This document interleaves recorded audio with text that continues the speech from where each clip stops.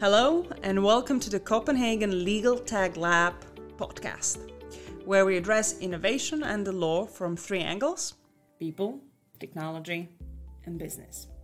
Today we are here at the Law, Innovation and Vulnerability Conference at the Faculty of Law at the University of Copenhagen, together with Professor Saule Omarova, Beth and Marc Goldberg, Professor of Law at the Cornell Law School in the United States.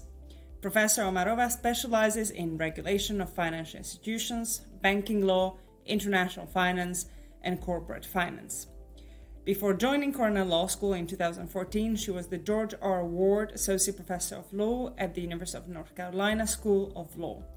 Prior to joining academia, Professor Omarova practiced law in the financial institutions group of Davis, Polk & Wardwell, a premier New York law firm where she specialized in a wide variety of corporate transactions and advisory work in the area of financial regulation.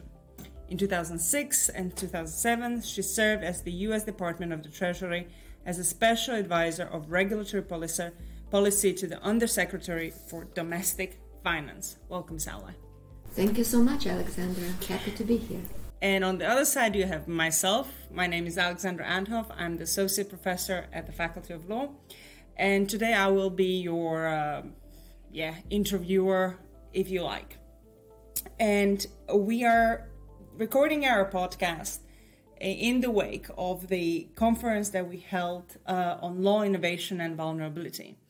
And Saule was our keynote speaker, which we are extremely grateful for, that you traveled all the way from the US to join us. And in your keynote, you spoke about the three elements that were at the heart of the conference, which is the law, innovation, and vulnerability from the financial law perspective or financial regulation perspective.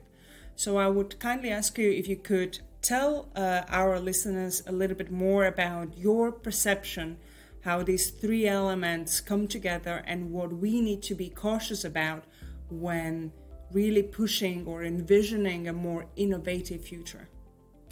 Thank you, Alexandra. I was very happy to be invited to this conference because the topic of this conference is extremely timely and very, very important. We do live in exciting times, particularly when it comes to finance. Technology is really changing the way we transact, the way we make payments, make investments, check our portfolio on a daily basis, and just generally think about finance. And it's all really wonderful because technology is making it much easier, cheaper, and more convenient for us to deal with the financial world. But at the same time, we are now, as a society, increasingly becoming aware of the challenges that new technology poses to financial regulation, financial law, and to people that are sort of subjects of all those regulatory concerns. So finance is, it's part of the society. And finance is always about power and control of our lives, our economic lives, and control over how we relate to one another. And financial regulation has been an important instrument in managing these sort of very delicate power relationships, making sure, for example, that on an individual level, people do not get lied to, cheated, defrauded, so that people have trust in the financial system. And so nobody's afraid to come to financial markets and make investments and put their money in the bank and so on and so forth. These are very, very important kind of micro-level transactional underpinnings of how our financial system and the economy works. On the macro level, the financial system is supposed to serve a particularly important goal of connecting the savers of funds, people with money and big investors, with entrepreneurs, companies, businesses, households, those entities that have need for capital so that our economy can actually function properly. And one of the goals of financial regulation is to preserve the stability of that exchange and integrity of our capital markets and the ability of the financial system to really channel capital into the productive economy from which we all can benefit. So technology is now pushing the way money flows through the system, but it's also pushing the very fundamental assumptions behind the existing system of financial regulation. So our financial regulation rests on a particular set of assumptions. Let's call it a paradigm of financial regulation. And of course, in every country, in every jurisdiction, there are differences in how certain issues are dealt with. But generally speaking, for the last 100 years or so, we've had a particular model of financial regulation that sort of presumes that particular types of financial instruments or relationships, for example, banking products, securities, bonds, stocks, and so on and so forth, insurance contracts, can be easily categorized and put in particular silos, denoting certain types of interactions, right? And each type of a financial product, be it a bank deposit, be it a loan, be it a security, is presumed to pose certain types of risks. And then the regulatory enterprise is meant to address those specific risks. So, for example, in the world of securities, the primary tool of regulation is disclosure. Right? As long as people know what the risks are, they can actually invest and take those risks on themselves. In the world of banking, there is a lot more intrusive regulation with respect to preserving the safety and soundness of banking institutions because they serve a particular function in the society, and so on and so forth.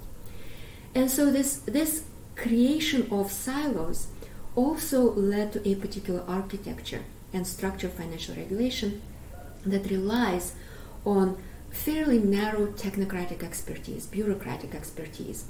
Lawyers and regulators that oversee securities markets are not exactly the same lawyers and regulators that feel comfortable, for example, dealing with banking products, and insurance products, and so on and so forth.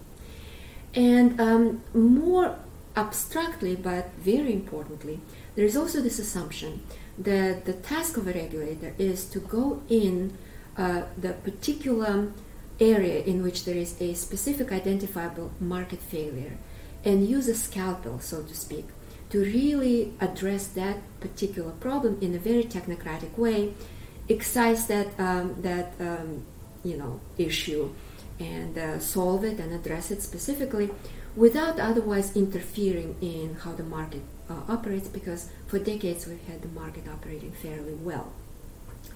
So does this model operate equally well now that we have technology changing the way finance moves, right?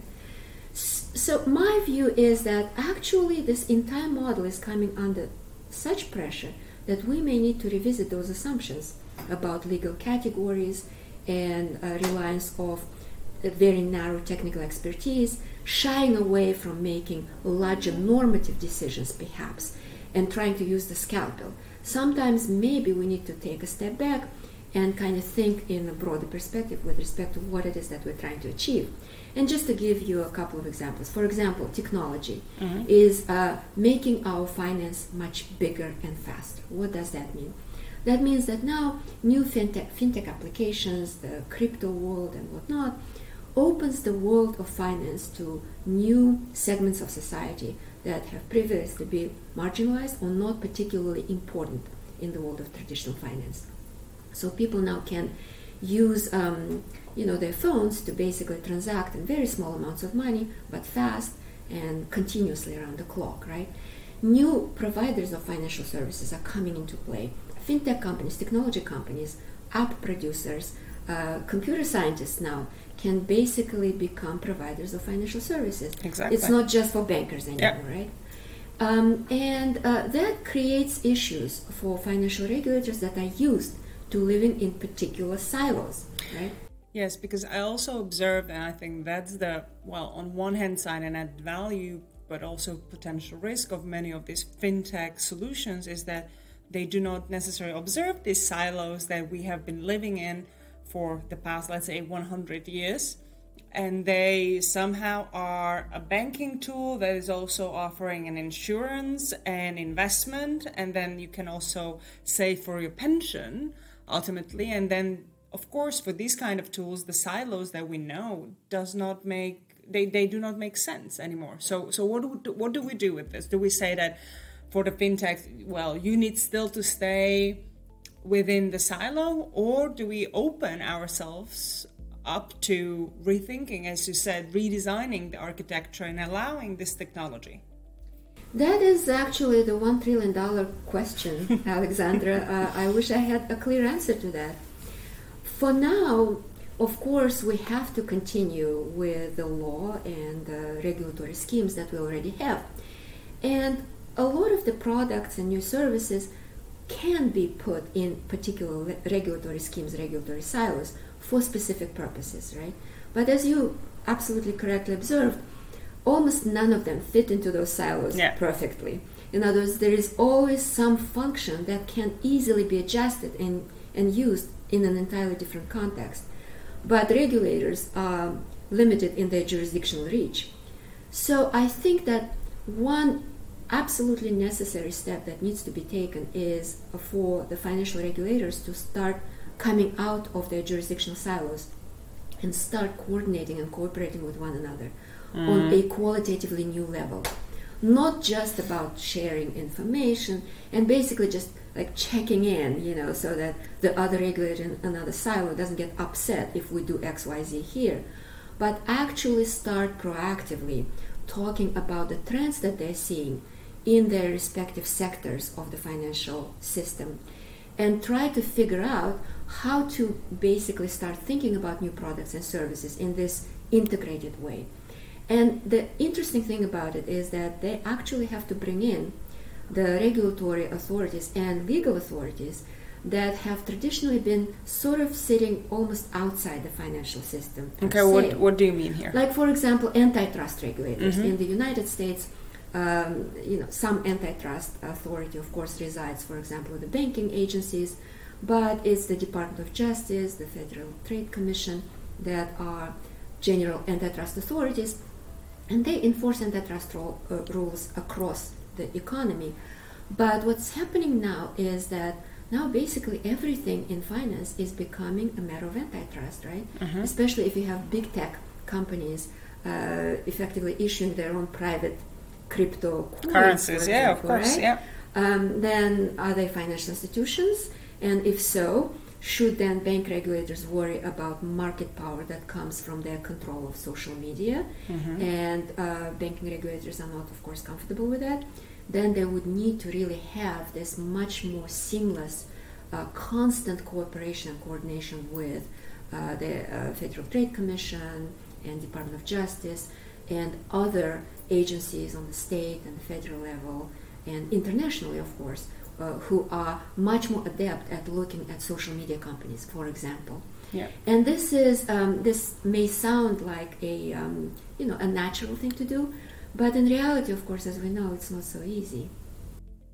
So have you observed these kind of attempts, or at least some policy considerations going into this direction? In the United States predominantly. I think in the last couple of years, definitely under the Biden administration, there is a growing recognition of the need for such a cooperation, and my hope is that it actually is happening. So we have a lot of really bright folks at FTC and the Department of Justice, and new leaders at the Securities and Exchange Commission, at the banking agencies that are, and of course we have this new Consumer Financial Protection Bill. Well, it's not that new, but still new to us. And there is definitely a much greater attempt to sit at the table and look at new financial services, new products, new markets that are evolving, and try to figure out which tools, which agency has specific mechanisms that can actually work best to address certain risks that they can identify. But so much work still needs to be done. It's yet not clear how well this will work. Yes. And do you see in the US any type of collaboration also with the private sector, in a sense of, here in Denmark, in Copenhagen, we try to create a space where regulators, academics, but also the private markets can come in and talk together? Because I often observe that where the regulators lack certain competencies are obviously within technology and within the innovation itself. And they might not necessarily understand all of the risks and vulnerabilities that specific tool or fintech or app or whatever it is actually represents. So how do we bridge this knowledge gap that let's say the regulators still need to address? That is also a very astute question and a very important one at that, because personally I firmly believe in the absolute need for cooperation and exchange of ideas and working together between the private sector and the regulatory agencies, because it's the private sector that drives the market, and who knows better all the sort of potential benefits and pitfalls of, for example, a new tech-driven product, right? So that's definitely the ideal. The problem with that is that this coordination and cooperation between the public and private authorities, they have both the bright side, to which I just alluded, but also have a dark side. Okay. And it all depends on the context. In other words, there is a particular culture, it's a political culture, but perhaps even a broader culture of the relationship between public and private sectors. And in different countries and different societies, that culture may kind of exhibit different characteristics. Mm-hmm. So in the US, at least in recent decades, there's been a dysfunctional sort of trend in that relationship where the private sector has sort of been more pushing the public sector towards certain outcomes that benefit the private service providers, financial institutions, big Wall Street institutions, for example, in allowing them to pursue highly lucrative, profitable, innovative solutions, often without really being cautious about potential systemic effects, particular effects on the stability of the financial sector as a whole. And that dynamic is one of the reasons why, for example, we had that big blow up in 2008. Yep. And that is sort of the danger that in the United States a lot of people are keenly aware of, in terms of not allowing the private sector to kind of force regulators and lawmakers into hastily opening up too many gates to financial innovation without worrying about how to protect the population against all kinds of issues that come with it. So now what's kind of complicating all of this effectively political interactions is the fact that there is a new set of private actors that are becoming increasingly powerful in that space. And that's what we, at least in the United States, we kind of call, as an umbrella term, the crypto industry, right? So the crypto industry is now very quickly becoming a powerful political group. And it's kind of interesting to watch what type of a dynamic is emerging between the lawmakers and policymakers on the one hand, this new crypto industry on the other hand, and the traditional sort of Wall Street financial institutions on the third hand. If one had three hands, that would have been it, right? Because both the financial institutions, the traditional financial institutions, very powerful, politically powerful group, and the crypto industry are private sector. And in many ways, their interests in promoting innovation coincide. But in many ways, they're also still in conflict because of the sort of power struggle, right? Struggle for the markets. And the challenge for policymakers is to really understand when the new kids on the block, so to speak, right, actually offer solutions to some old problems that policymakers have not been able to overcome precisely because of political pressure from Wall Street and other financial institutions. But also, on the other hand, to see at what point the new private interests and the old private interests may actually be working in tandem, and when that pressure may need to be resisted. So it's a very interesting and very subtle game right now.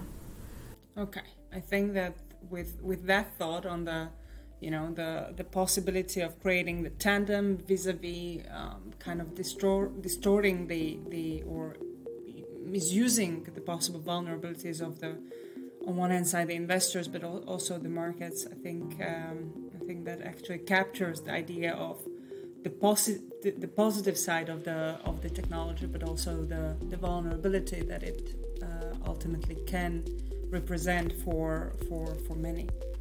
Saule, thank you very much for joining us in our podcast, and everyone who is listening to us, thank you for listening. This is the Copenhagen Legal Tech Lab podcast, and we're very thankful to the Gaius Foundation for sponsoring it. This is Alexandra Andhov, and have a lovely day. Thank you. This is Copenhagen Legal Tech Lab podcast at the Faculty of Law of the University of Copenhagen, brought to you by the Gaius Foundation. And don't forget to subscribe and follow us on social media and your favorite podcast platform.